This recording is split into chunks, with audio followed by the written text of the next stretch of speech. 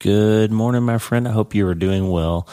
I am really, I'm just so excited about this episode that you're about to hear. I had an opportunity about 2 weeks ago to sit down via Zoom and talk to one of my very favorite writers, who is just a fascinating individual. Dr. Derwin Gray is here with us on the podcast today. Derwin Gray is a former NFL player.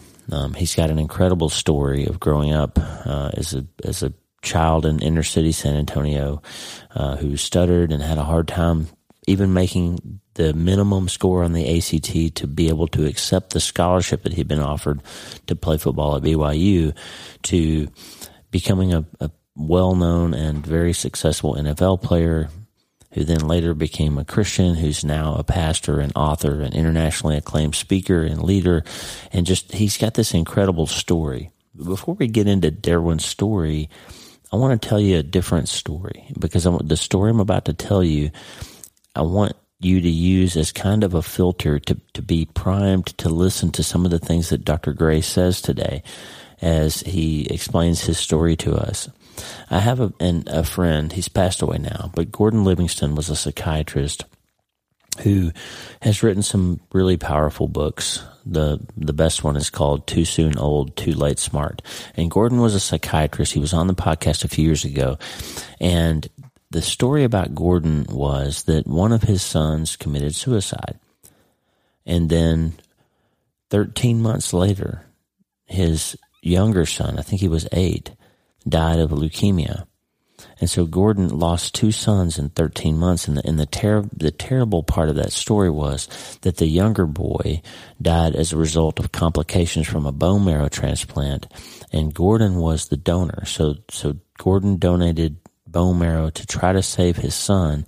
And his son had an adverse reaction to the bone marrow transplant and died. So Gordon had not only the grief of losing 2 sons, but this sense of guilt that somehow he had been responsible for one of his son's deaths. And Gordon was openly an agnostic at different times in his life. He might have said atheist, but he was this sort of hopeful soul, and he had this notion, as he wrote about beautifully in Too Soon Old, Too Late Smart. He wrote this, what passed for hope for him was this wish, this hope that he called it, but he never really called it faith, that he would be able to see his sons again, that maybe there was a God out there somehow who could let him see his sons again. And Gordon and I shared several emails back and forth as we were conversing about him being on my podcast. And here's something he wrote, and I just want to share this with you.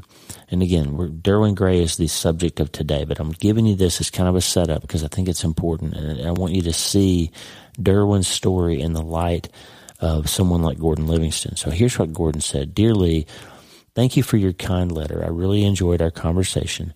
One of the many challenges of getting older is the anticipation of losing one's ability to connect with others, of becoming irrelevant.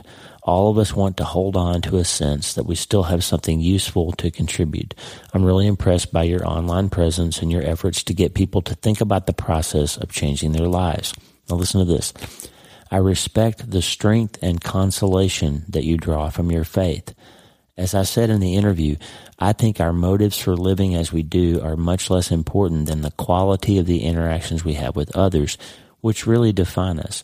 All will be revealed in good time, and if there is a merciful God, I imagine he will be as generous in his judgments as we deserve. All best, Gordon. Catch that.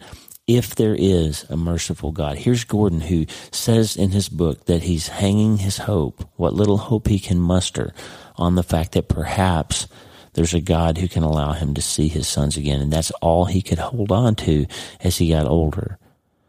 Now, listen to Derwin's interview, this conversation with Derwin Gray, when he talks about, I asked him, what changed you from being this kid from the inner city who didn't have a good father figure, who didn't have great role models until you found some coaches, who had a stuttering problem, who wasn't a good student? What happened in your life that turned you into this powerful NFL player who becomes a Christian, who is transformed into this powerful public speaker and author, and now holding a PhD and just incredible his personal transformation? What happened? And what happened, Derwin said, was he really found out that Jesus was real, that he submitted his life to the leadership of King Jesus, and he gave his weaknesses and frailties to Jesus, and Jesus transformed them. And that transformation is the story of Derwin Gray. It's not that he was a great football player. It's not that he writes really amazing books. And you know, I'm a reader, right? You hear me all the time recommending books. And if I tell you that I think somebody is a legit writer, like Derwin Gray is not getting books published because he played in the NFL. He is getting books published because he is a tremendous writer with deep insights that will help you reframe your thinking on several areas that you need to be shaped by. And I'm serious, like we talked about some things that are sort of hard for some of us to talk about. We talked about ethnicity and racial tension and the divides in our society. And one of his books, How to Heal Our Racial Divide, really clarified some thinking for me on that topic. And Derwin just has given me some insight. He's an outstanding writer and great thinker.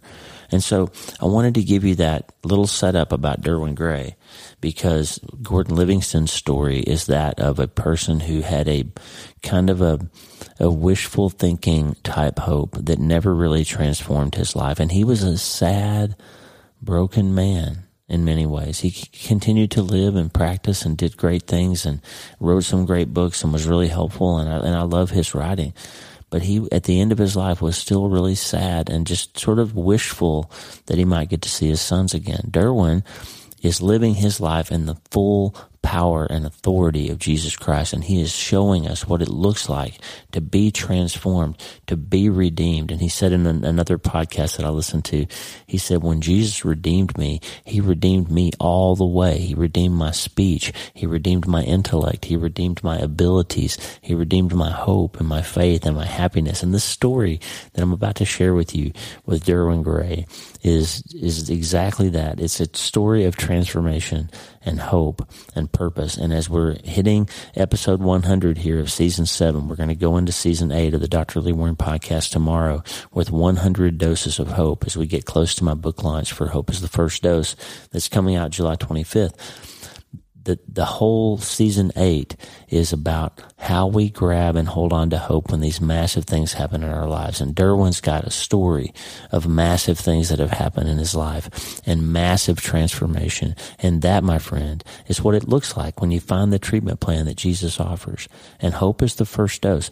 Derwin is a great example of somebody who changed their minds and changed their lives through the power of Jesus Christ, through grabbing onto hope and never letting it go. I asked Derwin to pray for us before we get started. Holy Spirit, would you be as kind to magnify Jesus for all that he's worth, all that he's done, all of who he is? For he is the image of the invisible God. Would you glorify the Father in this conversation, that you would use technology to touch hearts and draw people deeper into life in Christ, and even those who are yet to discover Christ, they would discover him. So have your will and have your way. We pray this in Jesus' name. Amen. Okay, friend, grab you some coffee or plug your headphones in and get on the treadmill or do whatever you're doing. But get ready for an incredible introduction to a person whose life has been transformed, and he is a living example of what Jesus Christ can do in our hearts. Derwin had to change his mind before he could change his life, and Lisa's about to tell us the good news, and that is that all of us can start today. Hey, are you ready to change your life? If the answer is yes, there's only one rule. You have to change your mind first. And my friend, there's a place where the neuroscience of how your mind works smashes together with faith and everything starts to make sense. That place is called self-brain surgery. You can learn it, and it will help you become healthier, feel better, and be happier. And the good news is you can start today. Thanks, Lisa. Hey, so glad to have you listening today. I'm Dr. Lee Warren, and I live in Nebraska in the United States of America with my incredible wife, Lisa, my father-in-law, Tata, and the super pups, Harvey and Lewis. I'm a neurosurgeon and an author, and I'm here to help you harness neuroscience, the power of your brain, faith, the power of your spirit, and good old common sense to help you lead a healthier, better, happier life. Listen, friend, you can't change your life until you change your mind, and I'm here to help you learn the art of self-brain surgery to get it done. If you like the show, please subscribe so you never miss an episode, and tell your friends about it. If you tell 2 or 3 friends this podcast was helpful to you, imagine how much good we can all do around the world together. I'm Dr. Lee Warren, and I'm here to help you change your mind so you can change your life. Let's get after it. Friend, we're back, and I am so excited to introduce you to a new friend of mine. Dr. Derwin Gray is here with us on the podcast. Welcome to the show, Dr. Gray. I am excited to be with you. I just want to know, how is your medulla oblongata and your listeners? How's the medulla oblongata going? Well, if they can move their arms and legs and breathe, it's probably okay. So thank God for creation and all of that. And we're so grateful. I got to tell you, I've been in this Derwin Gray zone for like the last 4 or 5 weeks. I've read all of your books except for Hero. Is that right? The first one? Yeah.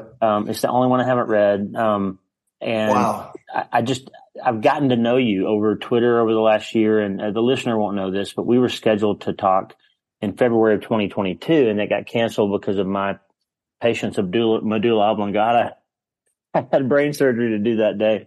And it's just taken a year, almost a year and a half, to get us back together. And just so grateful that you have a little bit of time to spend with us today, Dr. Gray. Thank you. I'm going to call you Derwin if that's okay. Yeah, Derwin is awesome. Thank you. It's such an honor and privilege. And I'm really fascinated. And I think why I enjoy following you on social media is, like, to be a doctor is you're literally like the hands and feet of Christ. And then specifically, when we think about the brain and the complexity and the beauty of the brain, it is the greatest computer that the world has ever known or will ever know. I don't care what AI is about to do. The brain is simply astonishing. And the one thing that I do remember from physiology is the medulla oblongata controls the things that you don't even have to think about, like your breathing and your moving. And then as you learn and learn about brain health, like the brain is an organ. Yep. The brain can be rewired in your thoughts. And so Romans 12, be transformed by the renewing of your mind. So I appreciate you equally. And yeah. Thank you. Well, I have already given the listener here your bio, but just give us a 90-second spot on Derwin Gray's life. And let's just get into it by telling in your own words, like, what you're all about. There's 3 things we have in common that you might not know, besides the fact that we both hold doctorates and we're both children of the King, is that we both are from San Antonio. I spent 8 years of my life there, and 3 of my 4 kids live there now. I didn't grow up in San Antonio, but the military took me there, and I met my wife there and all that. 2, we love to fish. Both of us love to fish. So I got to have you out to our place because we have northern pike and largemouth bass and all kinds of fun stuff. And 3, we both love football, and particularly college football. So let's hear who Derwin Gray is for just a minute from your perspective. Yeah, I'm the husband of Vicky for 31 years. I'm papa to Presley, who's 26 years old, papa to Jeremiah, who's 22 years old. I have the honor and privilege to being the co-founder, along with my wife, of a beautiful Jesus-centered, gospel-shaped, multi-ethnic church in the Indian Land, South Carolina area, which is basically greater Charlotte. I love Jesus. I love people. I love the church. I love reaching the lost.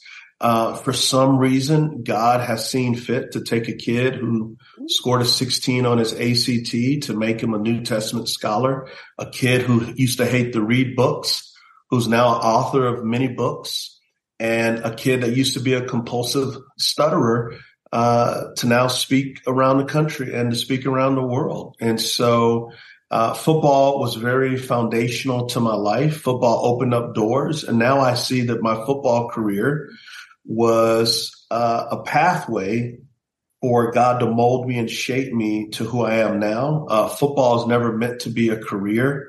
Football is simply football is not an old man's game. Yeah.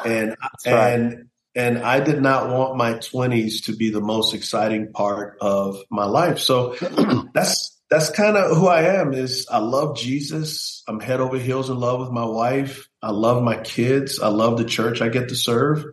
And I have a burden for the entire world to know Jesus and to embody his kingdom on earth as it is in heaven. That's beautiful and fascinating. And it's amazing that you played in the NFL, and it's amazing that you've done all these things that you've done. But the reason I'm such a big Derwin Gray fan is because of your passion for Christ. I mean, you went from being a kid from inner city San Antonio to being on the biggest stages in the world, and then being humbled by Christ, as you talked about in The Good Life, right?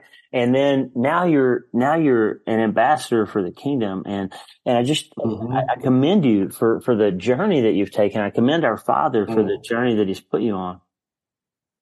Well, and it's kind of one of these things, Lee, is, when Jesus asked the disciples, who do you say that I am? And Peter in Matthew 16 is like, you're the Christ, the Son of the living God. And he's like, where else can I go for eternal life?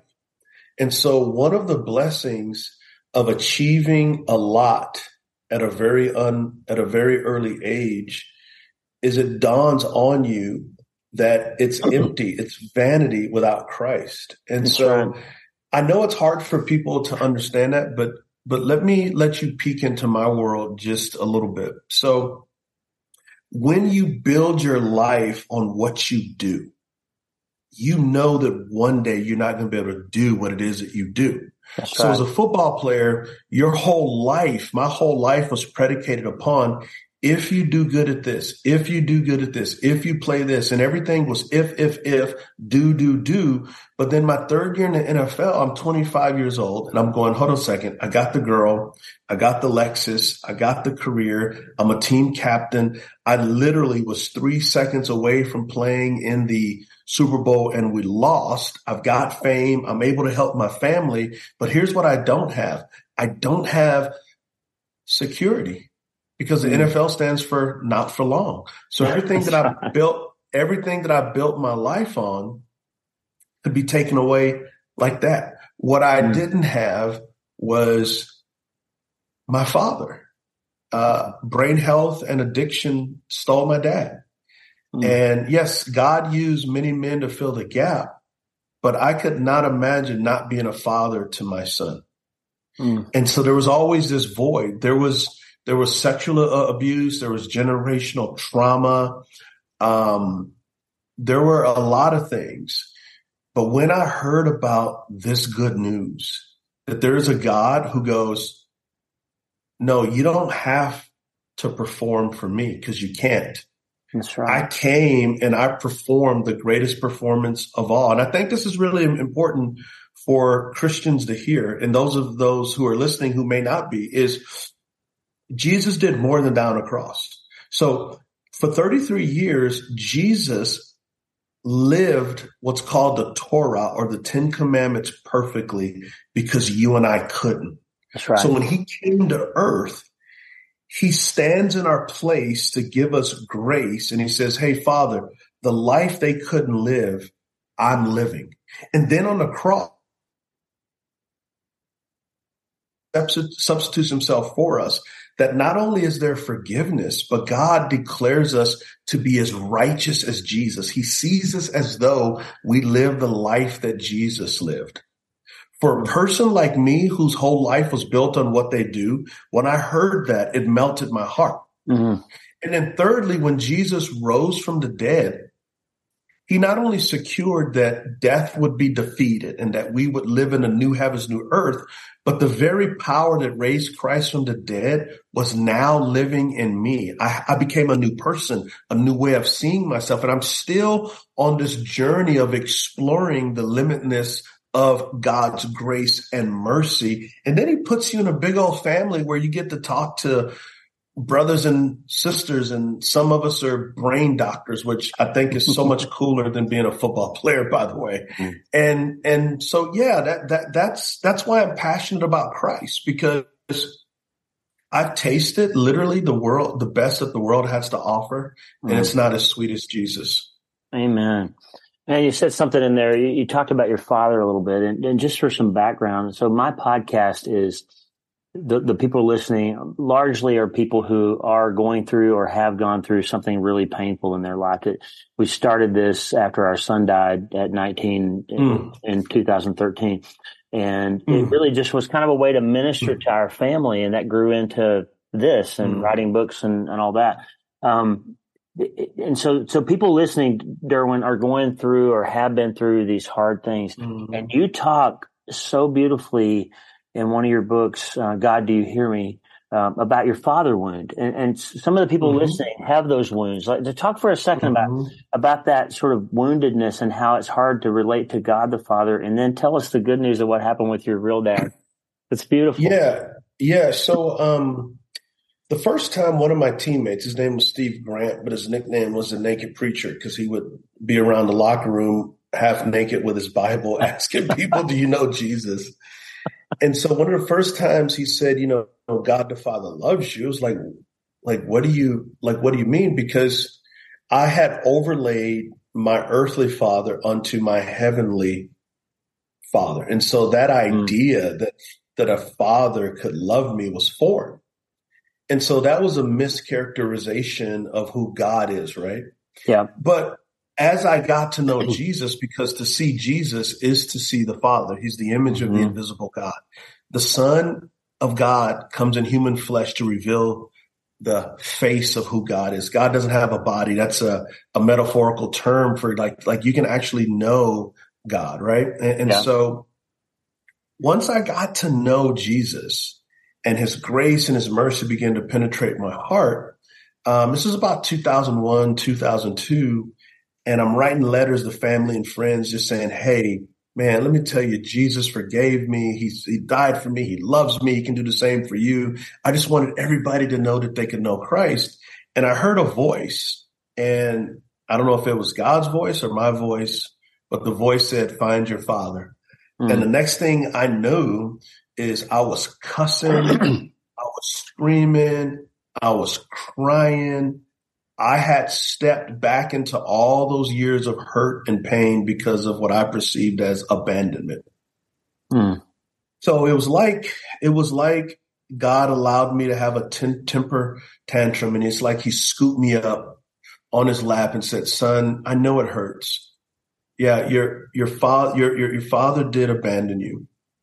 Your father did hurt you. And you're right. He doesn't deserve you going to find him. But never forget, you don't deserve my son Jesus going to find you. Wow. He found and forgave you so you can find and forgive him. And I didn't like that. No. But the reality is God's grace doesn't ask me what I like. It tells me what's best for me. And when I believe what's best for me, then I begin to like what he says what's for me. Wow. So eventually I found out he was in prison in Texas, and I wrote him a letter, and a little time went by and I got a letter back. And when I saw it was from him, I immediately went to my office and I was trembling. I was crying. I didn't know what I was going to say, but I had resolved myself to saying, even if he says, what do you mean? You forgive me and you love me and you want a relationship with me. What did I do? Even if he rejected me, I had resolved myself that in Christ, the Father's love was enough. So wow. I opened up the letter. I had to wipe away tears. And he said words I'd never heard him say before. He started out, he said, son, thank you for forgiving me. I want to be a part of your life. I want to know my grandkids' life. And I want you to know that I love you. And I had never heard my dad say, I love you. And wow. Man, I just wept and I wept and I wept and I wept. Now, was it a perfect relationship? Of course not. My father had years of substance abuse. I'm quite sure he probably had some mental health issues, which A lot of people with mental health issues go to substance abuse to cope, whatever it was. As an adult, I could forgive him. But forgiving him didn't mean that everything was perfect. It meant that I was no longer held hostage to a past. Wow. I was no longer held hostage. And, so we had a cordial, loving relationships at a Cracker Barrel. My son and daughter, when they were young, played checkers against grandpa, and they loved that. And so he's passed away, but we reconciled. So here's a couple of things that I want to say. The first thing, Dr. Lewis Smedes was correct. When someone forgives, someone gets set free from prison, and that someone is you. Wow. So I was set free from the pain and trauma of the past. That's one. To be set free means you no longer rent space in my mind for free. That's one.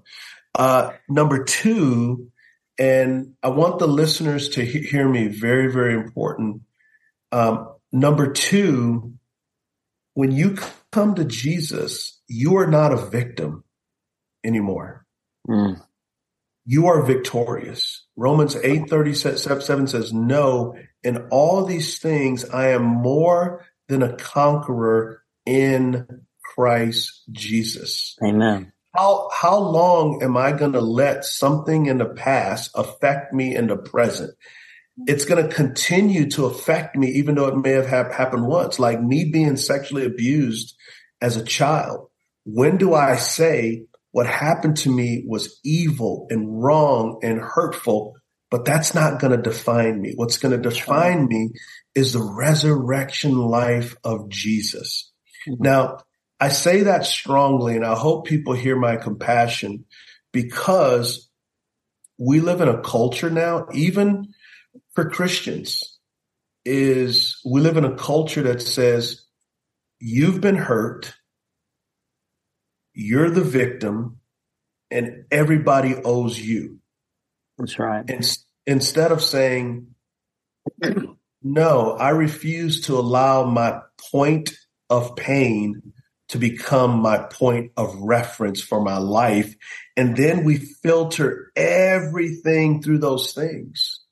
I was in a conversation with someone years ago, and I was speaking normally, and they said, well, I'm triggered because you have a man's voice. Yeah. And, you give empathy, you give compassion, but I have triggers too. Yeah. But my triggers don't allow me to pull out my metaphorical gun and shoot you with pain from my past. That's why I have the Holy Spirit's power. That's why there's therapists. That's why there's counselors. Like I love the fact that you said this podcast started out of pain. Yeah. And so Donald Miller said something that I thought was really good. Is he said, when you look at a villain and a hero in a movie, their origin story is the same. They both have been hurt. The villain says, the world hurt me, I'm going to hurt the world. The hero says, the world hurt me, I'm going to heal the world. That's right. And in Christ, we are not villains. We serve a hero. And the pain of the past shapes me to bury my pain in the wounds of Christ. So I'm no longer held hostage to what took place. And so I'm getting concerned that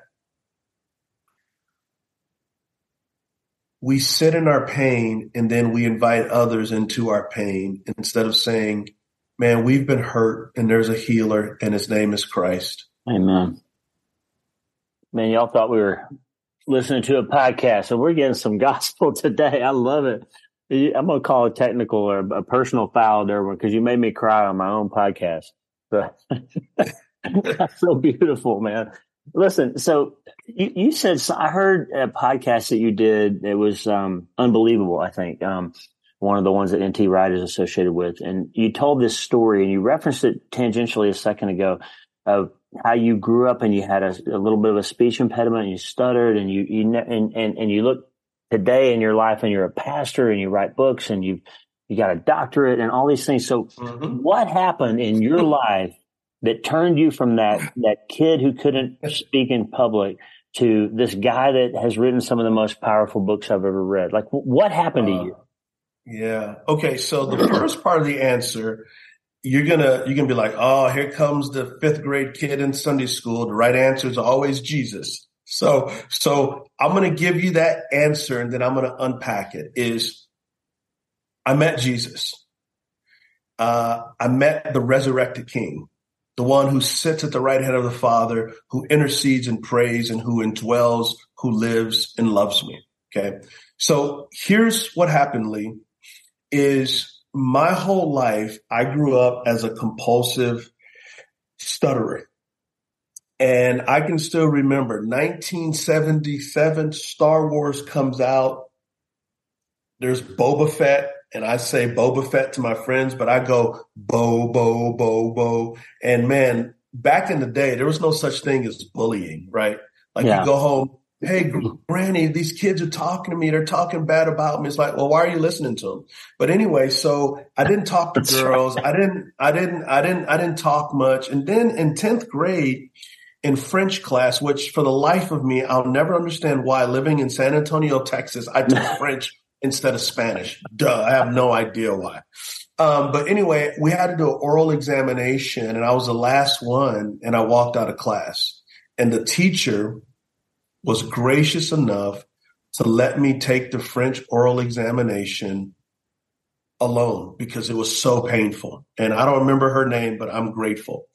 So all throughout college, my interviews from college after games is painful.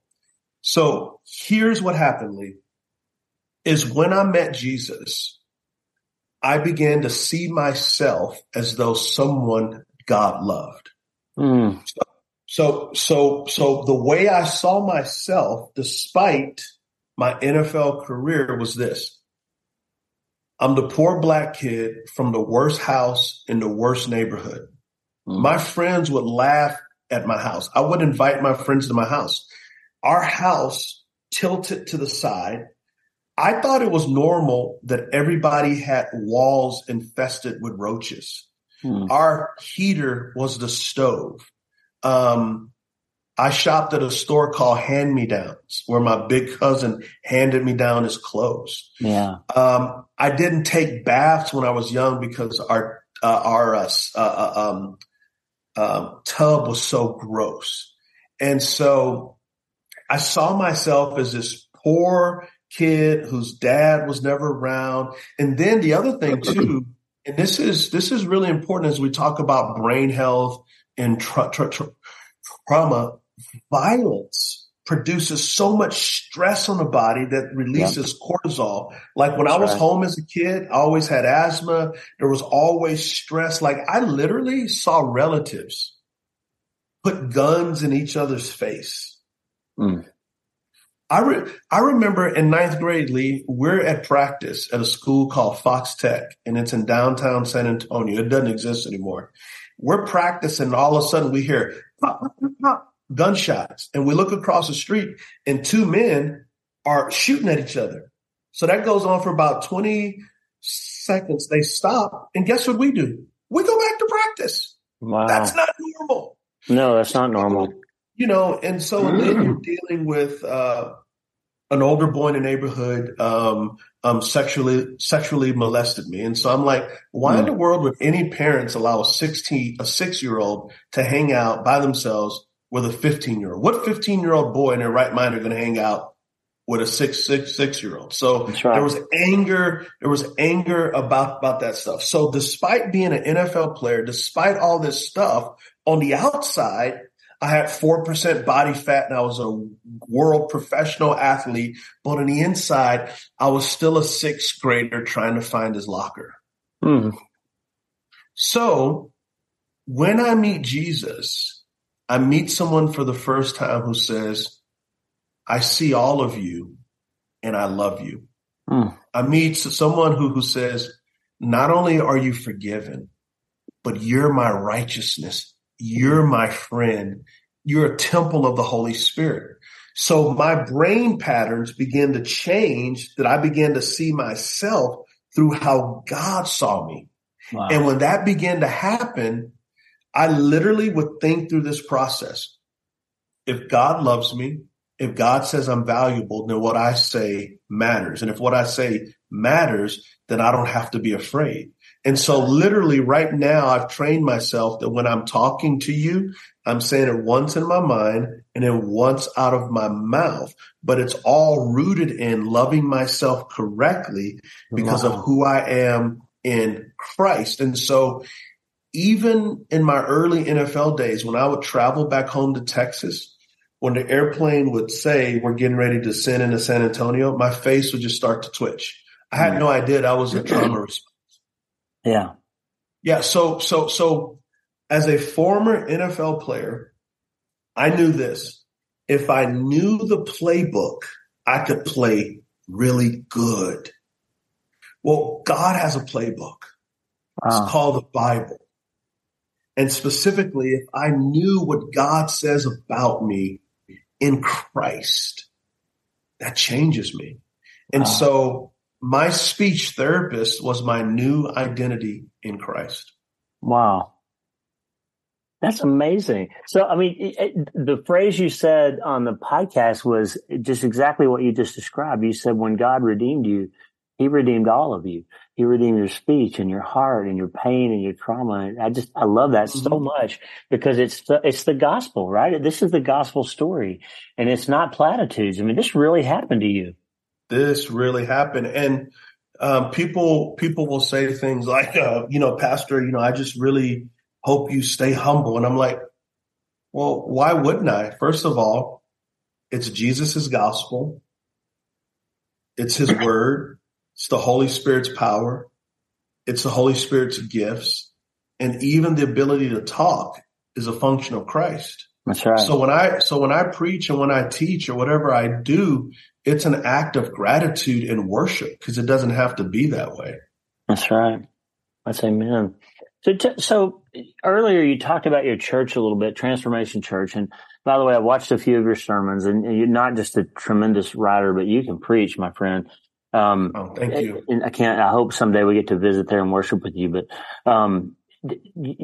you talked about the way that you describe your church as being a multi-ethnic church. And a lot of people will hear that and they'll say, well, there's Asians and there's black people in my church. There's white people in my church. What does that mean when you say multi-ethnic church? What exactly does that mean? Yeah. So let me give you the theological foundations first, because that's really important.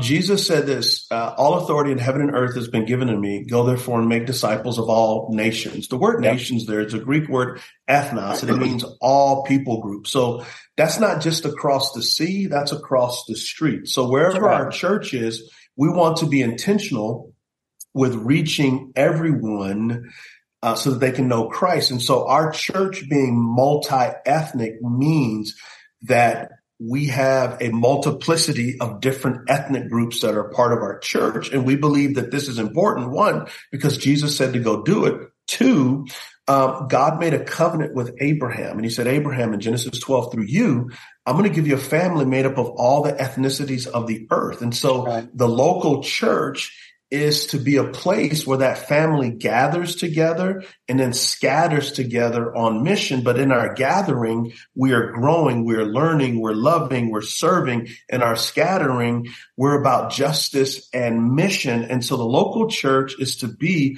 a foretaste of what the new heavens and new earth is going to be. And according to Revelation 5, 8 through 10, the new heavens and new earth is going to be every nation, tribe, and tongue around King Jesus, ruling and reigning as his kingdom of priests.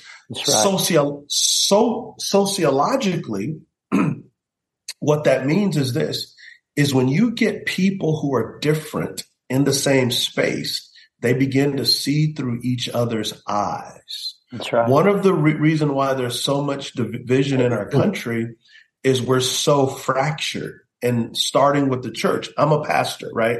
So my thing is, if the Church of Jesus Christ is not unified along ethnic lines, how in the world can we expect our country to be? The church should be a beacon of hope. Our church should be a lighthouse in the storm so people can see. The church in Christ should be a compass that people go, that's the way to go. And Jesus is very clear. By your unity, the world will know the Father sent me. That's and right. by your love for each other, the world will know you're my disciples. So being a multi-ethnic church is about love, unity, and mission.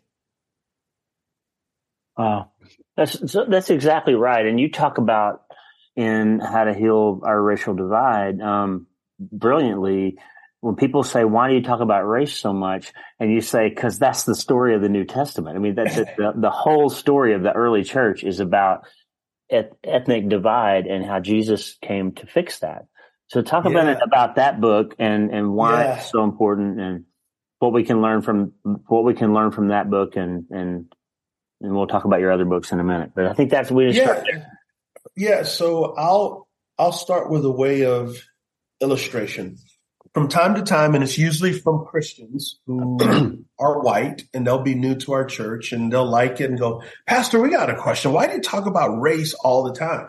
Like, man, just talk about the gospel. And so tongue in cheek, I'll say, you know what? You're right. I'm going to stop talking about race. So you know what that means? It means that the Israelites were not held as slaves in Egypt. It means that the Israelites, when they got set free by God, did not deal with the Canaanites, the Hittites, the Jebusites, the Perizzites. They didn't get taken into captivity by the Babylonians, and they were not under Roman occupation. And the woman at the well was not a Samaritan. And at the end of the Bible, there's no every nation, tribe, and tongue. So I'm going to stop talking about race. And we have no Bible. The story of the Bible is a loving God who wants to unite the human race unto himself and to each other. And what divides us? Sin. Jesus comes to reconcile the world unto himself and to each other. But what we do, even as Christians, we place our ethnicity before our Christness. I can give you several examples. So Rwanda and the genocide. Rwanda was hailed as a great Western missionary accomplishment. The Hutus and the Tutsis were Christians, but they were Hutu and Tutsi first, not Christian. That's right. And so a lot of times, whatever we modify before Christian is what we lead with. So I'm a conservative Christian. No. We are followers of Jesus. And we are brothers and sisters, and brothers and sisters don't look for their own selfish need and ambitions. We live out of and for the glory of God by serving each other. And so I wrote How to Heal Our Racial Divide to give a biblical, theological, gospel-centered presentation of how we as the church can heal the racial divide. And Lee, unfortunately, I think I'm coming to the place where I think people like to talk about, tweet about, put on Instagram how much they're into racial reconciliation, but they're not really wanting to roll up their sleeves to do it.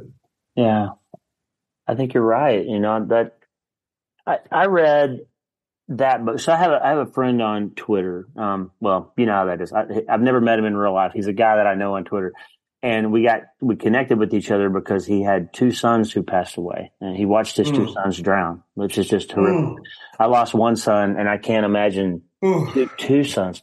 And he is African American, and he during 2020, like a lot of us did, got worked up about a lot of things. And I wrote to him and said, "Hey, share some books with me that I can read so I understand your perspective."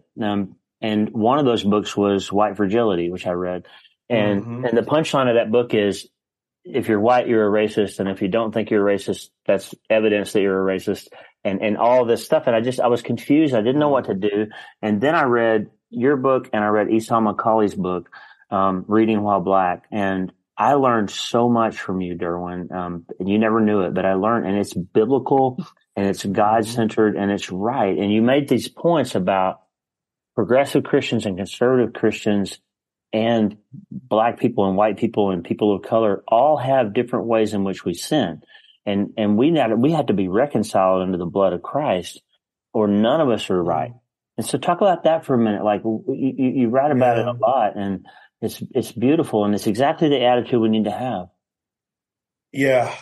So what I will say is I think that when we've lost confidence in the gospel because we've never really heard it preached as a way for ethnic reconciliation, even though that's the primary thrust of all of Paul's letters, is we forfeit and go to sociology first. So the idea that the starting place is, well, if you don't think you're racist, then you are. That's not a good place to start. Let's start with this. Let's start with Ephesians 2:1. We're all born spiritually dead, and we need to be reborn. Yeah. Let's also start with this, that America's only been a country. We haven't even been a country that long. There's cheeses in Europe that's older than the United States of America. That's right. So I think it's really important that we don't define and filter the Bible through a 300-year-old country. Yeah, that's right. And I think it's important for us to understand that the atrocity and the evil of slavery is not just an American invention. That's right. Ever since the Garden of Eden, we've been oppressing and enslaving and brutalizing each other. So the point is to understand that the problem that we need to address is sin, but also systemic injustice. So let me give you an example. Do you remember in school, elementary school, you'd go in, you'd sit at a desk, and if you were right-handed, the desk was made for you. Yep. Because you're right-handed. And I'm a lefty. If you're a lefty, you still wrote on the desk, but it was just harder because the desk was not made for you. So people like me with right hands had right privilege. When the desk was made, it was made for people who have right hands. People with left hands, you could still write. It was harder. When you look at the history of the United States of America, white people were central and dominant. Case in point, look at Native Americans, look at slavery. Yep. Women couldn't vote. Think about voting for African Americans. So does that mean that every white person should be guilty? Of course not. What it does mean is we look back and go, wow, that was unjust. And on my watch, that won't happen again. That's right. And so we have to be mindful that racism as a construct deals with which ethnic group has the most political power. Prejudice is individualistic. So the worst prejudice I've ever experienced was from my black teammates with the Indianapolis Colts in 1993. They were prejudiced towards my wife and I because she is white.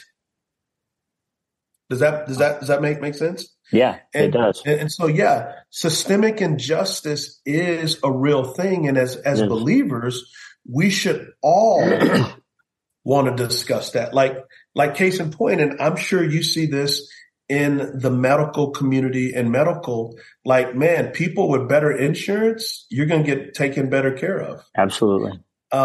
So I think that white brothers and sisters have been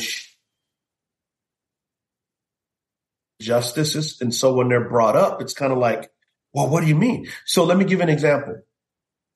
This is when Colin Kaepernick was in the NFL, in which, by the way, he's been vindicated on so many ways with racism within the NFL, from coaching practices and hiring practices. I don't agree with everything that he did, but the man was using his platform to talk about police brutality. You can be pro-police and pro-police reform simultaneously, like I am. I love the police.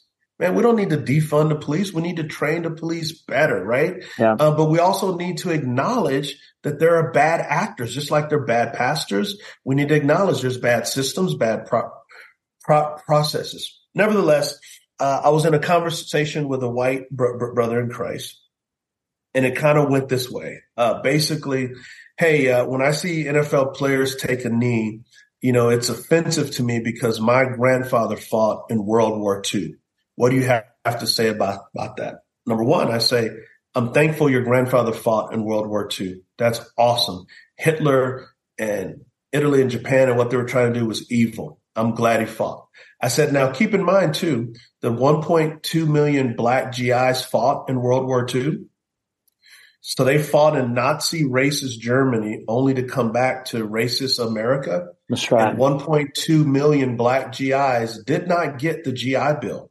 So white GIs got the GI Bill, and you know what they got? They got the modern day suburban housing boom. And the way you get equity and finances generationally is through land and housing. They got their colleges paid for. They got land. And you know what black folks got? They got inward. You sit in the back of the bus. That's right. You know what they got? They got the Tuskegee experiment where they were injected with syphilis and all types of things. So I said, so when you think about your white granddad who fought in World War II, think about that black people fought in World War II as well. And it was just silence. It's like, you know what? I've never thought of that. That's what it means to grow as a person. Don't think just in terms of people who look like you. Think in terms of the world.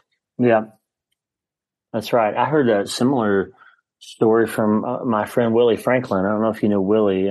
He was an NFL player who married a white woman and then became a Christian. He had a very similar story to yours and became a traveling preacher. I met him when I was a kid, and he came around and taught us a lot. And he said the same thing. The most difficult time he ever had around race was from his colleagues about who he married. And I think your point is incredibly spot on, that too many of us that have had it easy and the system's been built for us have a hard time acknowledging that that's true. Mm-hmm. And so the way you parsed it out between the system being designed a certain way and an individual not having certain attitudes is important. And your book is helpful there. And I'm glad that you wrote it, and I'm glad that I read it, and I'm grateful to have an opportunity to hear from you today, Derwin, about that. What else that you've written would you say is the next most important thing for somebody who's listening to read? Like, what work are you most proud of right now that somebody should pick up and read?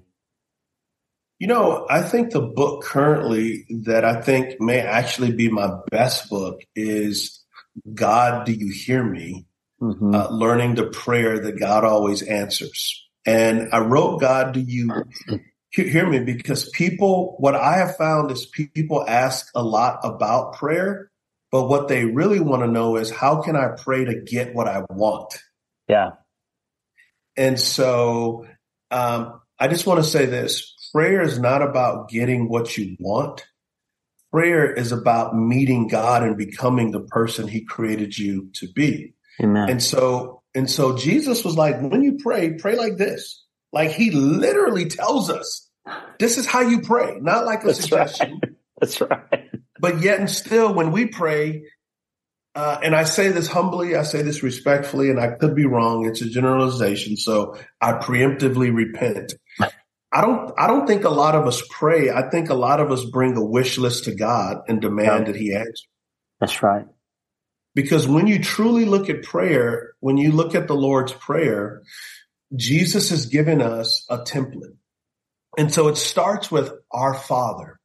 Notice it doesn't start with, give me this, I want this. It starts with our Father. Well, who is the Father? Who are you praying to? Why are you praying to the Father? There's a whole theology of who the Father is.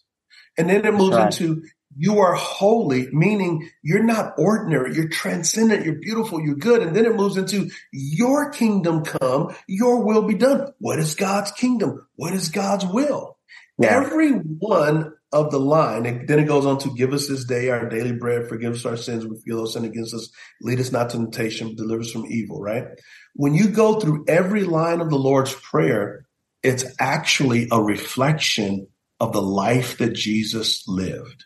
Wow. And the life that Jesus lived is the life that God wants to give us. Wow. It's a powerful book. I spent, like I said, the last couple of weeks doing kind of a deep dive in your work, and without hyperbole, so no exaggeration here. Limitless Life is probably the best book on Christian identity I've ever read. Like, get the labels off of you that the enemy put on you and figure out what Jesus says about you. The Good Life is in the top 5 books about what the Christian life really is and the difference between achieving happiness through secular means and achieving the life we're designed to have. God, Do You Hear Me? In the top 4 books on prayer I've ever read. Philip Yancey, Richard Foster, Addison Bevere's new book, Words with God, Timothy Keller, Derwin Gray, right there. I mean, God gave you a gift as a writer and as a pastor, and it's stunning to me that the ground you've covered as a redeemed child of the King. And if that doesn't give you hope, listener, friend, if you don't have hope that God can change the situation that you're in and redeem you, and when he redeems you, he can turn you in to somebody like Derwin Gray, who, by the way, also has a hilarious YouTube series of the evangelism linebacker. It reminds me of Terry Tate. And I'm gonna put a link to that in the show notes because people need to see that, Derwin. It's hilarious, and it's awesome that you did that. Going around knocking people out for not being willing to share the gospel with them. How'd that come about, by the way? Oh my gosh. So in 2004, I got a call from some people in Montana, and they're like, hey, we're filming some videos for Campus Crusade for Christ. We've seen Terry Tate, the office linebacker.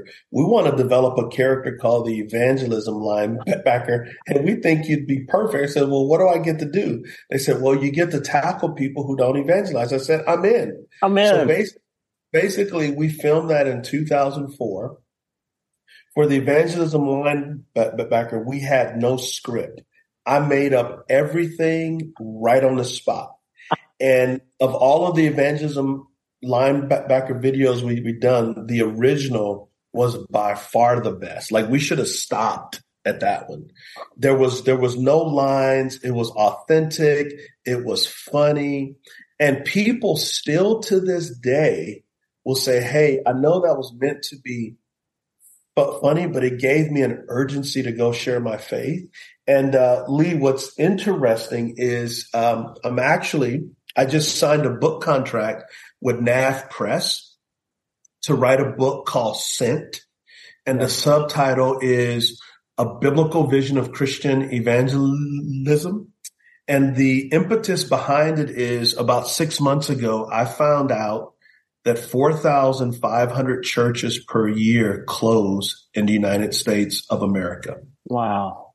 And I'm like, man, we've got to do something. Someone's got to do something. I sense the Holy Spirit said, well, you do something. And so I'm writing a book to help pastors, particularly pastors of smaller churches and Christians who are passionate about sharing their faith. Is I want to give, why do we share our faith? What is the content of this gospel? And what are the barriers to overcome? The barriers to overcome are fear of rejection, fear of not knowing. And so I really want to write a resource that is beautiful, that we fall in love with Christ, that we understand what we're communicating. And then lastly, what I'll say is this. We need to move, when we share our faith, Lee, we need to move from being a used car salesman to an orphan who's been adopted by a good father, and you're inviting people over for dinner to meet. Wow. It's you're inviting people over to meet the Father who is so good, because there are so many people that are hurting, and they ultimately think the creation is going to heal them instead of the creator of the creation. Amen. Wow. Made me cry twice on my own podcast, man. That's 15 yards. You did it twice. Listen, I promised you 45 minutes or so. We're almost at an hour, so I respect your time, and I'm going to let you go. But somebody listening, in fact, I got an email this morning. My friend Arthur Moy is an African-American man. He's a pastor in Beatrice, Alabama. His sister died yesterday. They're going to be burying her this week, and he asked for prayer. Somebody else listening today is in the hardest thing they've ever been through, Derwin. Just as a pastor give us a little bit of light and hope that somebody can take out of this message as we wrap things up here today. Yeah. First things that I would do is, if I could, I would give you a big old hug, and I would sit with you, and I would cry with you. Matthew 5:4 says this: "Blessed are those who mourn, for they will be comforted." That's right. As Americans, we try to run out of the pain too fast. Yeah. Sitting in the pain does several things. One, it brings us into the emotions of the person that we love. It should hurt when you lose someone you love. Two, it brings us to the reality of, what does that mean for me? How much more time do I have?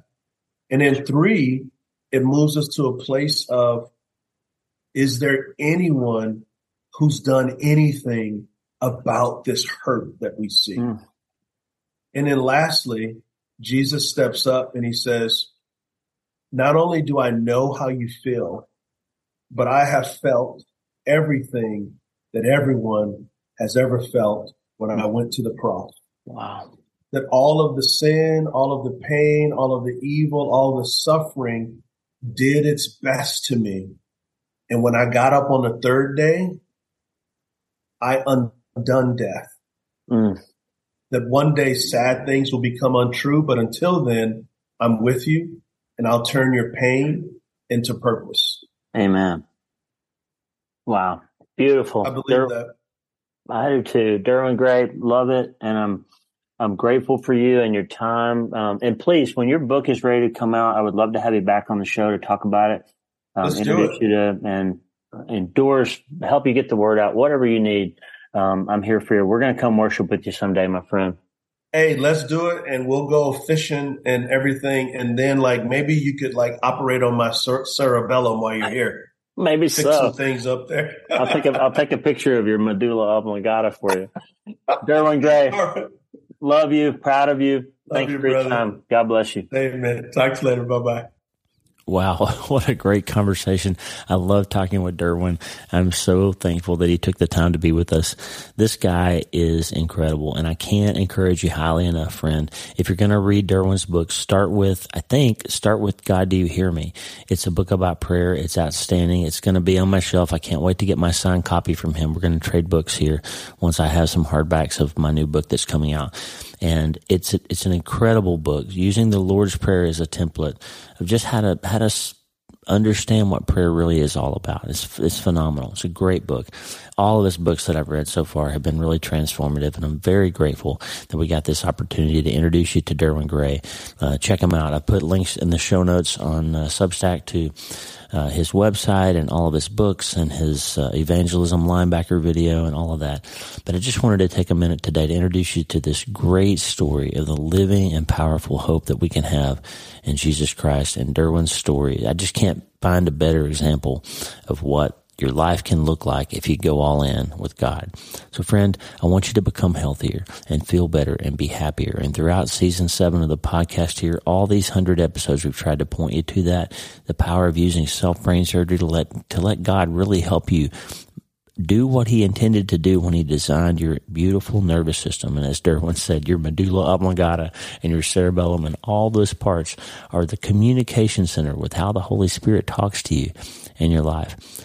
And the next season, 100 Doses of Hope, we're going to really get deep in the neuroscience and in the spirituality of what hope looks like when you learn how to change your mind, because that's how you change your life. And the good news is, my friend, you can always start today. Hey, thanks for listening. Please subscribe to the show so you automatically get every episode. And if you like the show, you'll love my weekly letter. Check out my writing at drleewarren.substack.com, drleewarren.substack.com. Get the free newsletter every week for my best prescriptions for becoming healthier, feeling better, and being happier through the power of faith and neuroscience smashing together via self-brain surgery. drleewarren.substack.com. And if you need prayer, go to the prayer wall at wleewarrenmd.com/prayer. The theme music for the show is Make Us One by Tommy Walker, graciously provided for free by the great folks over at TommyWalkerMinistries.org. Check it out and consider supporting them. TommyWalkerMinistries.org. Remember, you can't change your life until you change your mind. And the good news is You can start today. I'm Dr. Lee Warren. I'll talk to you soon. God bless you, friend. Have a great day.